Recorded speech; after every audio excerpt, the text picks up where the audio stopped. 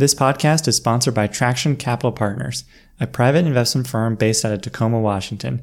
Traction Capital focuses on acquiring businesses based in the Pacific Northwest that have between $1 and $5 million in earnings. For more information, please visit tractioncp.com. Hello and welcome, everyone. I'm Alex Bridgman, and this is Think Like an Owner. This show seeks out conversations with business owners and private investors to learn how to acquire and run companies. For more information, visit alexbridgman.com. My guest on this episode is Michael Girdley, who is chairman and head of strategy of Dura Software, a holding company that acquires small software companies based in San Antonio. Michael is also a co-founder of Geekdom Fund, a small venture firm, and a co-founder of CodeUp, a coding boot camp in San Antonio. I've had guests from software on the show before, but this episode is particularly good and I learned a ton. I've wanted to learn more about investing in software, and Michael provided a fantastic overview of the space and Dura and their strategy. If you want to invest in software companies, this is an episode you'll enjoy and get a lot of value from. So I'm 45 years old now, so squarely in the middle of my life. So, you know, it's a good age. I like it. I liked my 30s. I think I like my 40s better. The 20s were definitely inferior to all those things put together. Long story about, how I got to where I am today professionally. I grew up here in San Antonio. I was always a computer kid. Did that from the time I was just a little, I think 9 years old was when we got my first computer, for our family, and my parents paid $3,000 for an Apple IIe, which is probably $10,000 or $11,000 in 2019 dollars. And was always interested in them and always came back to that. They were always easy. They were always fun. That led me to take a lot of computer classes in high school. When I was in high school, actually, I went to a great high school here in town. We were doing everything on IBM PCs, writing code on those, and you could do all kinds of crazy stuff back then in terms of erasing your code or formatting your disks and that sort of thing. And so stuck with that, and I decided I wanted to get as far away from San Antonio as possible at the time, and was very methodical about the type of college I wanted to go to. I wanted to go to a small school far away from San Antonio with a good swimming program, possibly a Greek scene. And I applied to like 30 colleges that fit that, and ended up going to a college in Pennsylvania. It's a very good engineering school, called Lafayette, and graduated in 4 years, swam for 4 years. It was great. And then decided, well, if I want to do something, I should go get into the computer business and the software business. And so, that really gravitated me to move out to Silicon Valley. And, at the time, all my friends were going to get consulting jobs at Anderson Consulting or PwC or whatever. And I had no interest whatsoever. So, ended up out in San Francisco, slept on friends' couches, kind of the typical story of the kid moving to the big city. Worked in jobs there, found out very quickly I didn't want to be an engineer anymore, that I liked people and marketing much more than sitting in front of a computer all day. And then did that for about 5 years until the dot-com crash happened. Met a lady along the way who has since become my lovely spouse. And that's when, an inflection point happened in life that brought us back to Texas. My father, who was getting up in age at the time, decided he didn't want to run the family business anymore and asked me to come back, and take it over, as I guess at the time, a 26, 27-year-old young man. And so I did that. We moved to San Antonio, got out of the Bay Area, which a lot of people do. And I ran that business, which is a fireworks distributing and retailing business, for almost a decade. Learned how to be a CEO, learned all the good stuff and bad stuff to do, mostly through trial and error.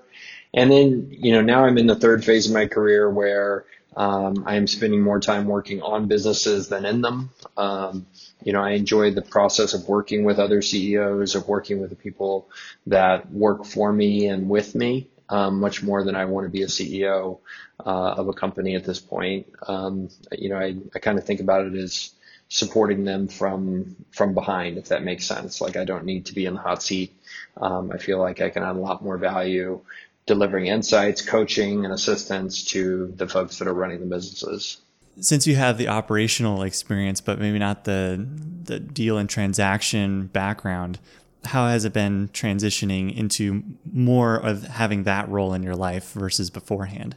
I've always been somebody that likes to think about business, much more than somebody that likes to actually do the business, if that makes sense. Like I'm actually not very operationally strong. I'm relatively weak at multitasking. If I do get involved in multiple things, I actually have to have systems to be able to do that. And I watch peers or CEOs that I work with who can keep 30 balls in the air at once. And I just can't. I'm not very good at that. I can focus on one, two, maybe three things, and I can do those really well. So I'm kind of a serial monotasker in that way. So, I think the lesson that I learned there was that, I would be much more successful if I could find people whose superpower was operational things and keeping things going and grinding it out. Because I'm too attracted to shiny objects. I'm too much of a monotasker. It's just not who I am. So that's always caused me to gravitate towards this thinking about business rather than doing it, if that makes sense. And I think in terms of, am I happy in my career now? Like, I totally am, right? If you gave me an operational role, I would not be a happy camper right now. Are there a few stories or examples where you struggled as an operator? Oh, yeah. Well, like, the thing that was really eye-opening to me, and like, if you're a weak operator, this will happen to you. You'll go on vacation for like 3 weeks and you come back and you're like, wait a second. Everything ran better than when I was here. Like, there weren't distractions. I wasn't like bringing the eureka moment idea of the day, and dragging the whole staff one direction or another and going through kind of this whipsaw thing. So I think, I can remember going on vacations and coming back and being like, I think the universe is trying to tell me something, right? When it was like, oh, these people did better with the business, seeing less of me than more of me. And that pattern has continued on. I did have one of the companies that I'm an owner and control with my partners. They asked me very nicely, hey, would you not come around so much? And I was like, oh, okay. Yeah, no problem. If you're asking somebody to do less work, I'm your guy. But literally that, it was just that kind of reality, facing reality about where I'm good and where I'm not good. I think is kind of the biggest evolution I've gone through over the past decade.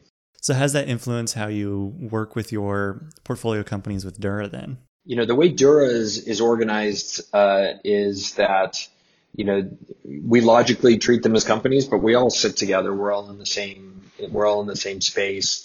And the CEOs, they're much more integrated than, say, a typical, holdco model, or even like a very distributed model would be. Our CEOs running these businesses can look across the office and see the other CEOs, and they have meetings, they have problem-solving sessions. That's all by design. And so, what that does is it gives us an opportunity to have them feel like they're ultimately responsible for what they're doing, but they have partners in terms of me and Paul and the other headquarters staff, in their corner helping them out. And I think secondarily, so first of all, it does that. Secondarily, I think it gives us a lot of empathy about how hard, being a person that owns a P&L is. I mean, it is not an easy job to do.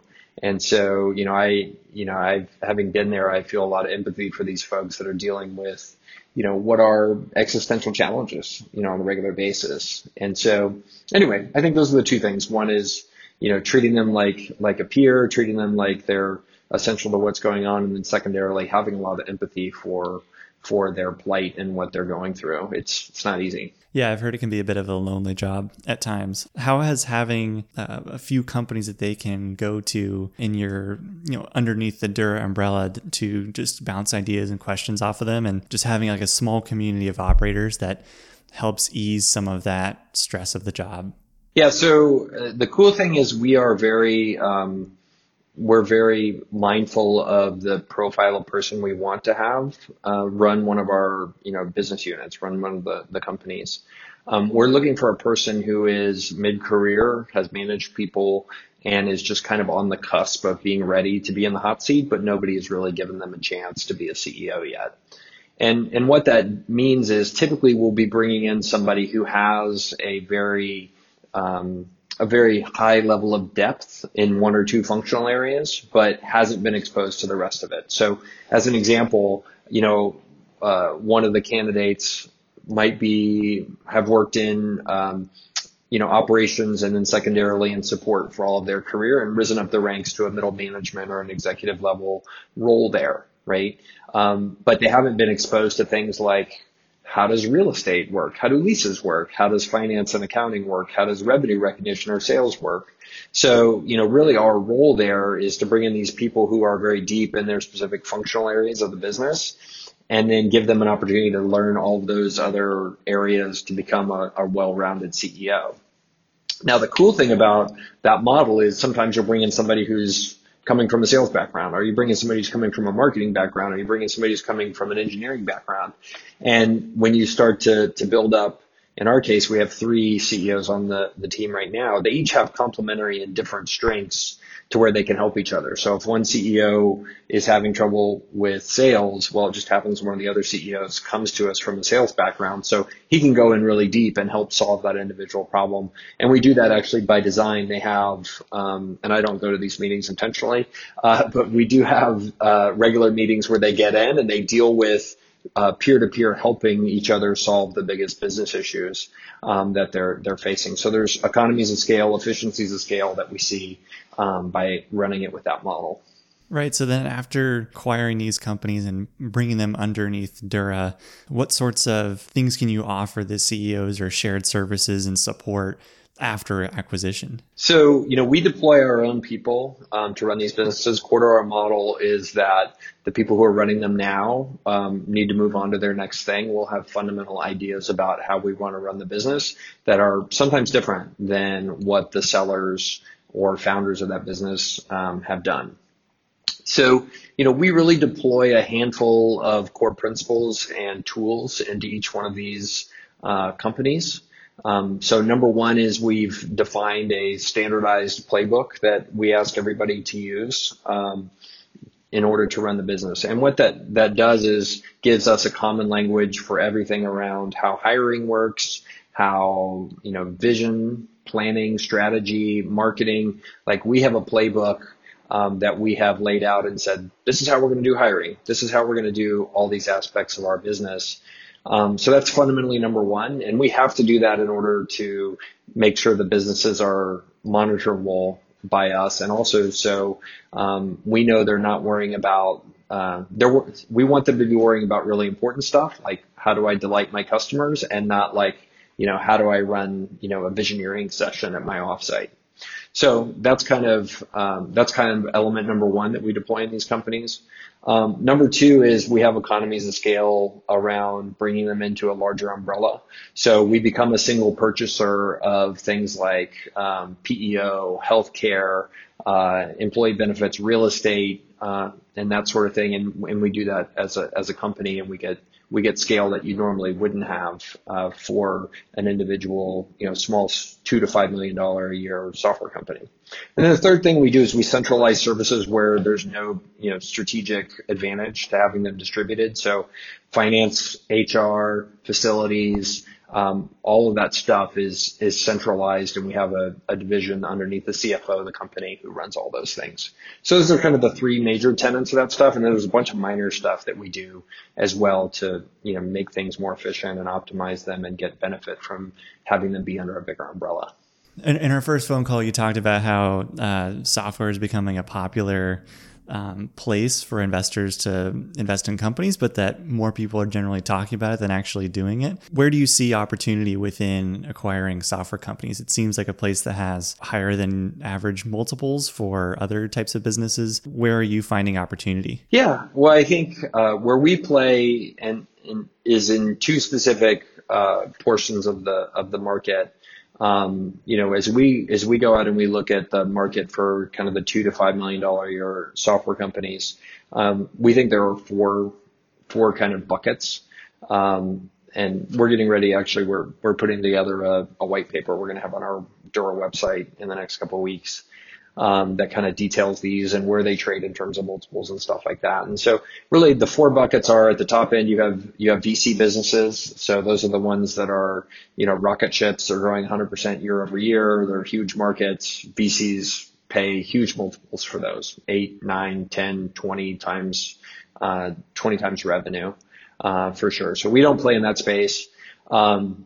There's a second category, which is, what we just kind of describe as good businesses. So typically these are high margin, slow growth, meaning 15 to 20% year over year growth, nice niche software businesses, typically in small, total addressable market and stuff like that. Those things are already pretty much fixed. They're running really well. The kind of surgery that we want to do to help a company really get on the right track has already been done. So we don't play in that space either.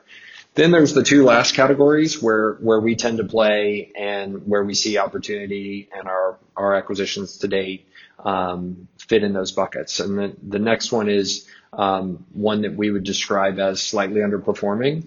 And we're still working on naming that because we don't want to insult people. But typically it means like it's a relatively small market, it's a niche play, it fits the revenue characteristics, but it doesn't, it's got some stuff that needs to be fixed on it, whether that's accounting needs to be done better, there is no sales model, all those kind of things are things that we want to go in and figure out for that kind of company. And usually they're kind of breaking even, they're growing maybe a little bit or they're flat. And that's where we can go in and we deploy our operational model and expertise and help there. So that's one bucket where we play.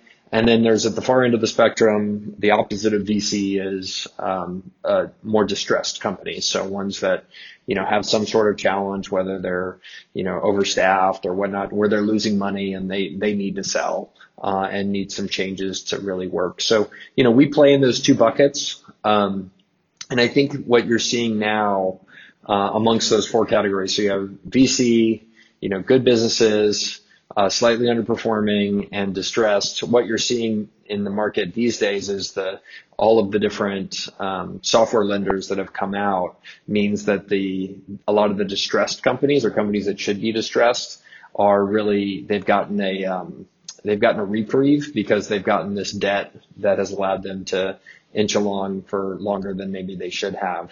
So I do think we're, coming to a point in the market where we're going to start to see more distressed companies as some of these debt financing options start to run out.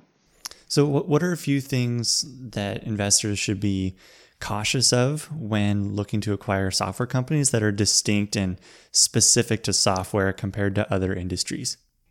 Yeah, I mean, interestingly enough, the document that we're working on is actually going to show up on the website. We wrote a whole white paper on things that are things that are relatively specific, but also endemic to the software space in general. So, I think category one, you see a ton of just basic business hygiene issues. Things like, have you been doing your financials correctly? Have you been filing your taxes? As a funny example, we were close to acquiring a company, and we were going through diligence, and we discovered that they owed almost 3 times in taxes what their annual revenue was. And that's just state taxes. We haven't even looked at the federal ones yet. So, there's a lot of fundamentals around that. In terms of software specific, I think the thing that's relatively frustrating as a buyer is most sellers have a hard time really understanding how a buyer is going to make an investment or a purchase of the company work. There is this kind of weird, just folk wisdom where people are like, hey, software companies are worth 3 times revenue or 5 times revenue. And I know why that happens. It's because brokers, VCs, bankers, debt people, they're all incentivized just to talk about how high multiples are and use the one thing that they've seen in TechCrunch to explain stuff. And I think the painful thing there is, most sellers, especially if they're technical people who have built a business and are not that business savvy, they have a hard time putting their mind into understanding how a buyer is going to actually profit from their business at a reasonable level. And so, what causes those factors are all kinds of things that I think are really, very interesting. Like, what kind of sales model do you have, right? If just as an example, if you have a direct sales model where real people have to sell the business, that is inherently riskier for a buyer than a self-service model, right? So let's take two businesses that both have $4 million a year in revenue. One is self-service and one is direct sales where you have staff selling it. Well, worst case for you, if it's a self-service model, is you just turn off all selling, all paid advertising, all everything. You just turn it into an ATM machine, right? You can definitely do that. So your downside is more limited in a self-service model.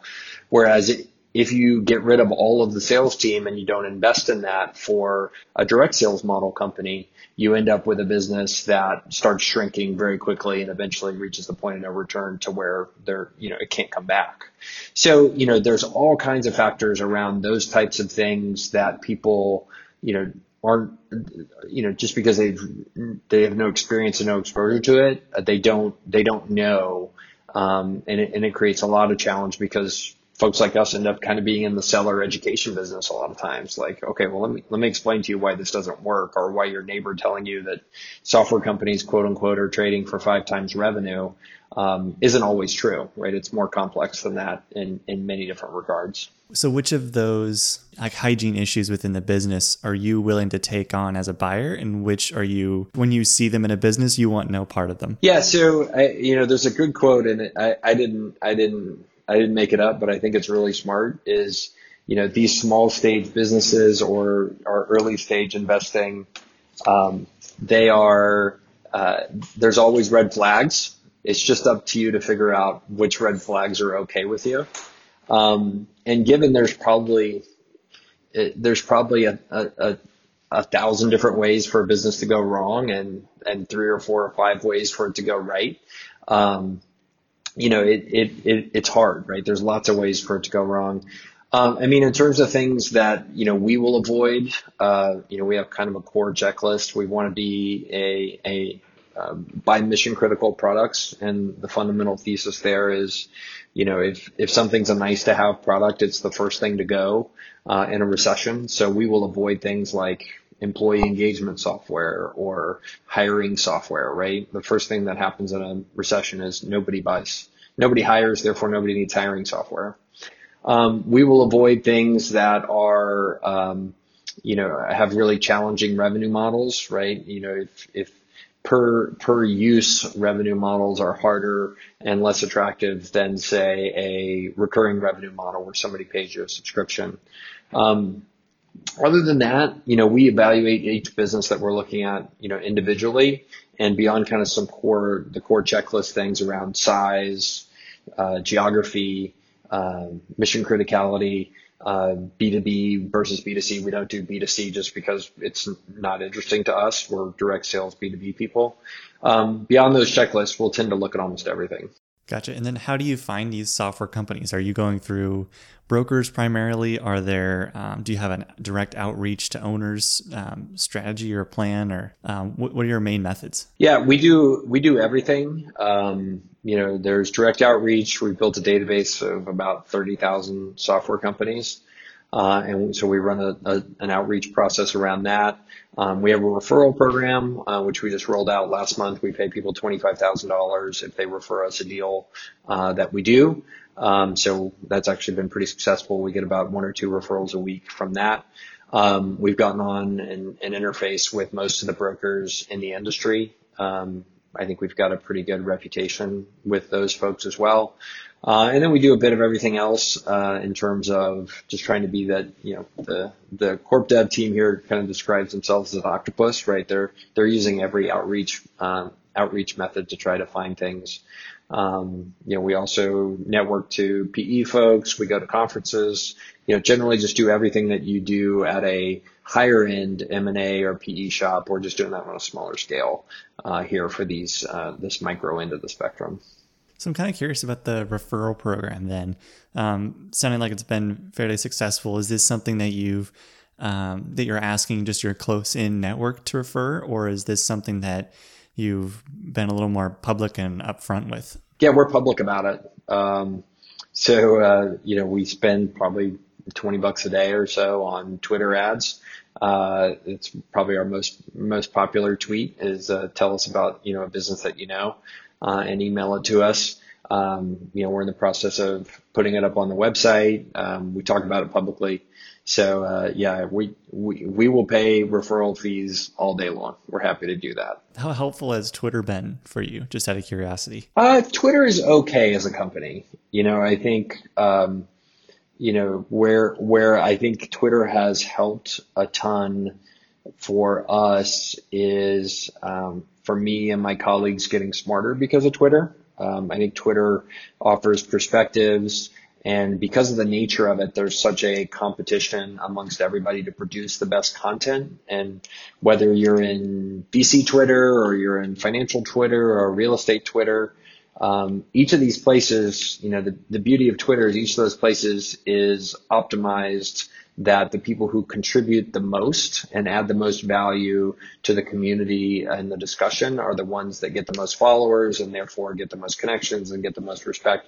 So for me, it's taken a while to kind of learn that. I'm not naturally good at social media, and I'm still working on it. But for me, my colleagues, like Twitter as a learning tool is a million times more powerful than conferences, and it's up there right with reading books and blog posts about how to make yourself better. I wouldn't get rid of it for the world. Obviously, you with Dura want to be around for many, many years as a software acquirer. What sorts of things are you doing today that you expect will not pay off for at least 5 years? Well, I think there are a lot of fundamentals that we're starting to invest in. We talked about this playbook that we use in terms of operating the businesses, and that's a best of breed system of systems that we've created. It's what we use is actually totally on my personal website. We keep no secret about it as to what those systems are, and it's constantly evolving.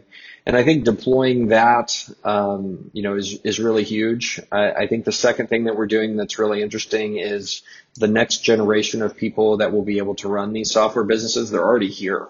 They're in number 2 and number 3 and number 4 job positions in all of these companies. And we can already start to see those folks and see how they're getting groomed to eventually be leaders 3, 4, 5 years down the road. And then I think the third thing is, we're really building a brand. People want to come work at Dura. It's a great place to be. They like that it's a situation where we have the upside of a startup, but the downside risk is limited, because we have revenue and we have profits, right? All that is pretty exciting. So we're starting to build that brand. We're building that following where people are telling their friends like, hey, this is a great place to work. And so that'll continue to pay off, especially as we continue scaling in the future. So those out there who are thinking about building a similar permanent capital or small acquisition fund, what sorts of things do you think they should be doing to start to build that foundation for themselves and their scale? Yeah, it's really interesting. I think the number one thing is to be really mindful about exactly what you want your model to look like. I had a conversation on Twitter with a guy who wants to do it for kind of Main Street type businesses. And, the feedback there was to make sure you're really thinking about customizing the model that you're going to use internally to the market of the types of businesses that you're going to have. And the challenge there is, if you're not mindful about that, by default, pretty much just everybody employs the Berkshire Hathaway model, and like that doesn't work for everything. So be very mindful about that. Think about what types of things your businesses need. Think about what sort of ways they can leverage each other. Think about what sort of economies of scale you can build. All of those things together, flow down to what types of businesses they are, right? If you're going to build a holdco or a company that specializes in public infrastructure, the things those businesses need are totally different than what small software businesses need. and even more particular, what small software companies and products need are totally different than what medium-sized ones need. We're very intentional at this point and not getting into 10 or 15 or $20 million acquisitions just because we think that's a different set of problems that we don't know about yet. And we're going to stay in the niche that we've carved out and where our model is optimized for. So then, since you run more of the holdco structure, what have you found to be some pros and cons to that structure compared to that of like an independent sponsor where you raise deal by deal or out of a fund? So holdco options that are definitely advantageous. One of the things we did, which I think is proven to be very attractive to people, is holdcos offer better tax advantages in the U.S. Compared to other models. There's opportunity zones, and we're an opportunity zone company and basically that works because we have a captive fund that gives people tax-free gains who invested in our last round, assuming a 10-year hold period and assuming we do the things that we're supposed to in terms of meeting the criteria. Holdcos and whatnot offer you also, at the very least, even if you're not an opportunity zone company, you can get QSBS, which is qualified small business stock, which gives you slightly less tax advantages in terms of federal income tax, but is still good. Those are definitely the pros of being a holdco. The other thing that's awesome about being a holdco or an operating company versus a fund is you don't have the same kind of time pressure that a fund does. A fund has a deployment period that they have to get the money out, and they just got to pay whatever the prices are at that time, or they get to give the money back to investors. For us, as a holdco, we always have the option to say, hey, we're just going to sit here and build up a cash position if we can't find any deals in any particular situation.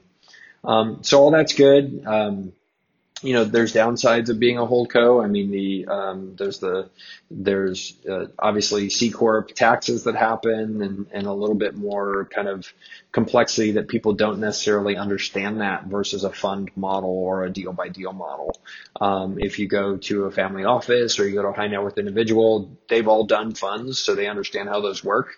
If you're a holdco model or a permanent capital model, they're harder for people oftentimes to get their heads around. The lesson I think learned there is if you're going to go out to raise money for this sort of stuff, being an investment type that people understand, and that's one of the mistakes we made early, was being too complex and too fancy. You got to be simple so somebody can understand and is familiar with the structure, and then all they have to worry about is, are you the right people and is this the right opportunity to execute on that? But innovating on structure and getting super creative on that, it makes it hard to raise. Yeah. So how did you raise money for Dura Software then? So for us, you just run it like a normal sales process, right? You try to find a compelling value proposition for investors, and then you go out and you do the usual kind of play, right? Which is try to find a lead and a first follower, and then at that point, once the terms are set and you have validation around that, then other people come in. So for us, kind of the key things to do were, number one, right? Get a first believer willing to put some skin in the game, leverage that hopefully into other believers, and then it's easy to go past after that. And just to give you an example of our path, we raised pretty much the whole round in about 3 weeks. We ended up raising $10 million over last summer, and we did that using kind of that strategy. And then the second thing we did, which is really compelling, is we had proof points. At that point, when we were going out to fundraise, we had found the first handful of deals that we wanted to do. And we had the one that we already had that we had done with our own money. And then we had the 3 more deals that we had ready to sign and ready to close on. And when you walk into an investor's office and you say, hey, I've got these other believers, I've got a structure that's simple that you understand, it's tax advantaged, and oh, by the way, I know how I'm going to deploy your money, and here's the pro forma for it, and here's the historical financials, and here's the LOI signed. That basically checks all people's buckets, right? The boxes get checked, right? There's validation. People know that you've got a plan to deploy the money, so you have validation around that. And then, basically it becomes relatively straightforward. Oh, and it's tax advantaged. And it's like, okay, like check all the boxes, where do I send my check? So in the end, like you come up with a compelling value proposition and then you execute on it. And that was our strategy. What's something that you believe about software companies or investing in them that you think few other people do or recognize? Yeah, I mean, look, if you do like a personality test on me, I'm a natural contrarian. So probably most everything I believe is a contrarian view. But look, I think, you go look in the press. Here's a good one. I think you go look in the press about what is sexy and cool, and everybody wants to bet on the next Uber or Salesforce or Rocketship or whatever. And I subscribe to a lot of Silicon Valley Twitter, and it's all sexy boom time and stuff like that. And I think there's a growing sub movement of small people who think that boring is really sexy.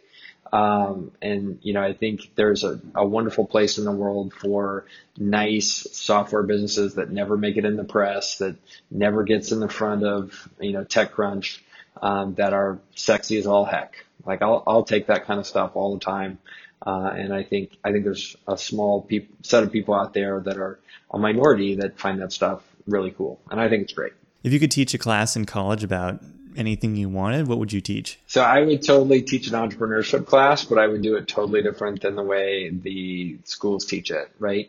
So kind of to illustrate my different philosophy about the way entrepreneurship should work is I think that most colleges teach entrepreneurship like it's playing Bach. Like, here are the rules. You play it Allegro and you do it this way. Here's the recipe and you play it exactly this, and this is how it's perfect. When in reality, entrepreneurship is much more like jazz, which is like, well, here's kind of the direction we're going. Like, figure it out and get there. And, the unfortunate reality is you go look at like some of the stuff that comes out of MIT or some of these things that are very formulaic, like go interview 5 customers, then go do this, then go do this. And like entrepreneurship just does not work that way at all. But everybody wants to translate that kind of approach into how they teach entrepreneurship classes. And the way I would actually run an entrepreneurship class is totally different than that. I would run it much more like a venture capital playground, where I would do things like just sit at the front of the room and tell everybody, congratulations, I'm an investor. I will invest up to $500 in each of your businesses. And then here's the deal. At the end of the 6 weeks or the 9-week period, I want $1,500 back. Anything above that you can keep, right? And so what that does is it suddenly makes teaching entrepreneurship become a practical exercise and not a formulaic exercise. Because by teaching people that entrepreneurship is formulaic, like you end up with a bunch of people who end up going to get jobs because they think entrepreneurship just doesn't work. And it's a different mindset, it's a different mentality. And I would create an entrepreneurship class that actually had people totally in a playground that gave them a safe space to fail. So then they can work on their second and third ideas that would hopefully be better than that first one, which I guarantee everybody's first ideas are always terrible. I would love that class. That'd be a lot of fun. It's awesome. By the way, every time I get invited to go talk to an entrepreneurship class, I'm like, here's how they should redo your whole class. And then I don't get invited back again. What's something that you used to believe strongly early in your career or when you were younger that you have since changed your mind on? Now, I think the biggest evolution that I can point to is about 8 years ago, we started, and I started with a couple partners. We started a coding boot camp here. It's called Code Up. Recently just expanded from San Antonio to add a second office in Dallas. Very successful, run by one of my partners who's a CEO now. And I think early on in that process, I was very negative about people going to college and doing that. And I think the transformation I've made is, whereas before I thought college as a concept was terrible, I think the transformation I've made now is that I think college is horribly implemented. And I think we need to have something better than college, but I don't think there's a better choice than what college provides as an opportunity to invest in yourself, to be more successful in life and be more educated. So I think that's kind of the evolutionary change that I've made. If people ask, and my kids are going to go to college, if people ask me, I say you should go to college, and go to the best one you can get into with the best reputation. And because I think college in many regards is too cheap and also too expensive, right? Your University of Phoenix degree is a total ripoff. But if you go to Trinity University here or Reed where you are or Brown on the East Coast, like those are a bargain. So anyway, I would say that's the big evolution, is just how I think about college, and really, how my mind has changed on that. I love that answer. So you don't think there's a positive option or a better way to implement college in your opinion? Oh, I think there's tons of changes I would make if I went to college. What have you got? Just remember what happened with the entrepreneurship class talk and think about the whole school.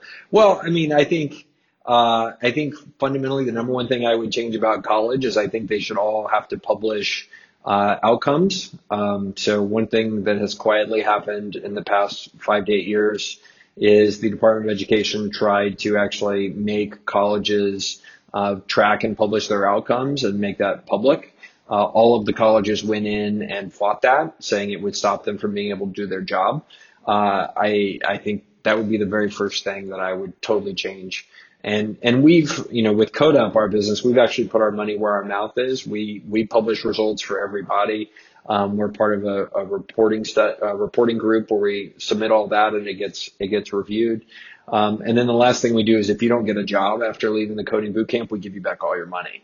So I'm practicing what I preach here. So, anyway, number one, colleges should, publicize and track and produce statistics on outcomes, period. And they should do it by major. They should do it by year. All that should totally be done. I think that would then translate into all of these ancillary things that would get changed, because if those colleges either had to give you back your money if you didn't get outcomes, or that they didn't produce for you, or that they had to have sunlight on what they produce as outcomes for people, you would totally see a scenario where everything about college would start to change, right? The tenure system would start to be recognized for what it is, kind of a stupid idea. You would stop having these really crazy faculty, overheads that get produced, yet the career placement offices are almost always underfunded. You would start to see the curriculum get changed to be better in terms of outcomes. All of that stuff would cascade back down to making college and the whole experience better. Heck, you might even actually go to classes for more than 6 months a year. I love that answer. What's the best business you've ever seen? Yeah, so the business I talk about, which I'd really like to tell you about, is called Buc-ee's here in San Antonio. It's in Texas as well. And assuming you've never heard of it, what I think is cool about Buc-ee's is they've taken the convenience store model and really found, a blue ocean in what was like a red ocean market for sure. And they've created these almost travel stops that people love to go to. They're packed every time I go into one. So there's one like here halfway between San Antonio and Houston. And like people love to go to Buc-ee's, right? It's almost like what Cirque du Soleil is for circus, or what Southwest Airlines is for, an airline, right? They just found this niche and totally exploited that in a great way. And they're cleaning up. They're making huge amounts of money.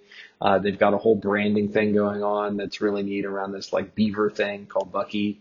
All this, you see people with Buc-ee's merchandise on. Like, who would ever thought you would see like a Buc-ee's branded or a convenience store branded T-shirt as part of a business? And I think it's just amazing what's going on with those guys. Thank you very much for coming on the show. This is one of my favorite episodes so far. I really appreciate having you on. Thanks for listening. I hope you enjoyed the episode.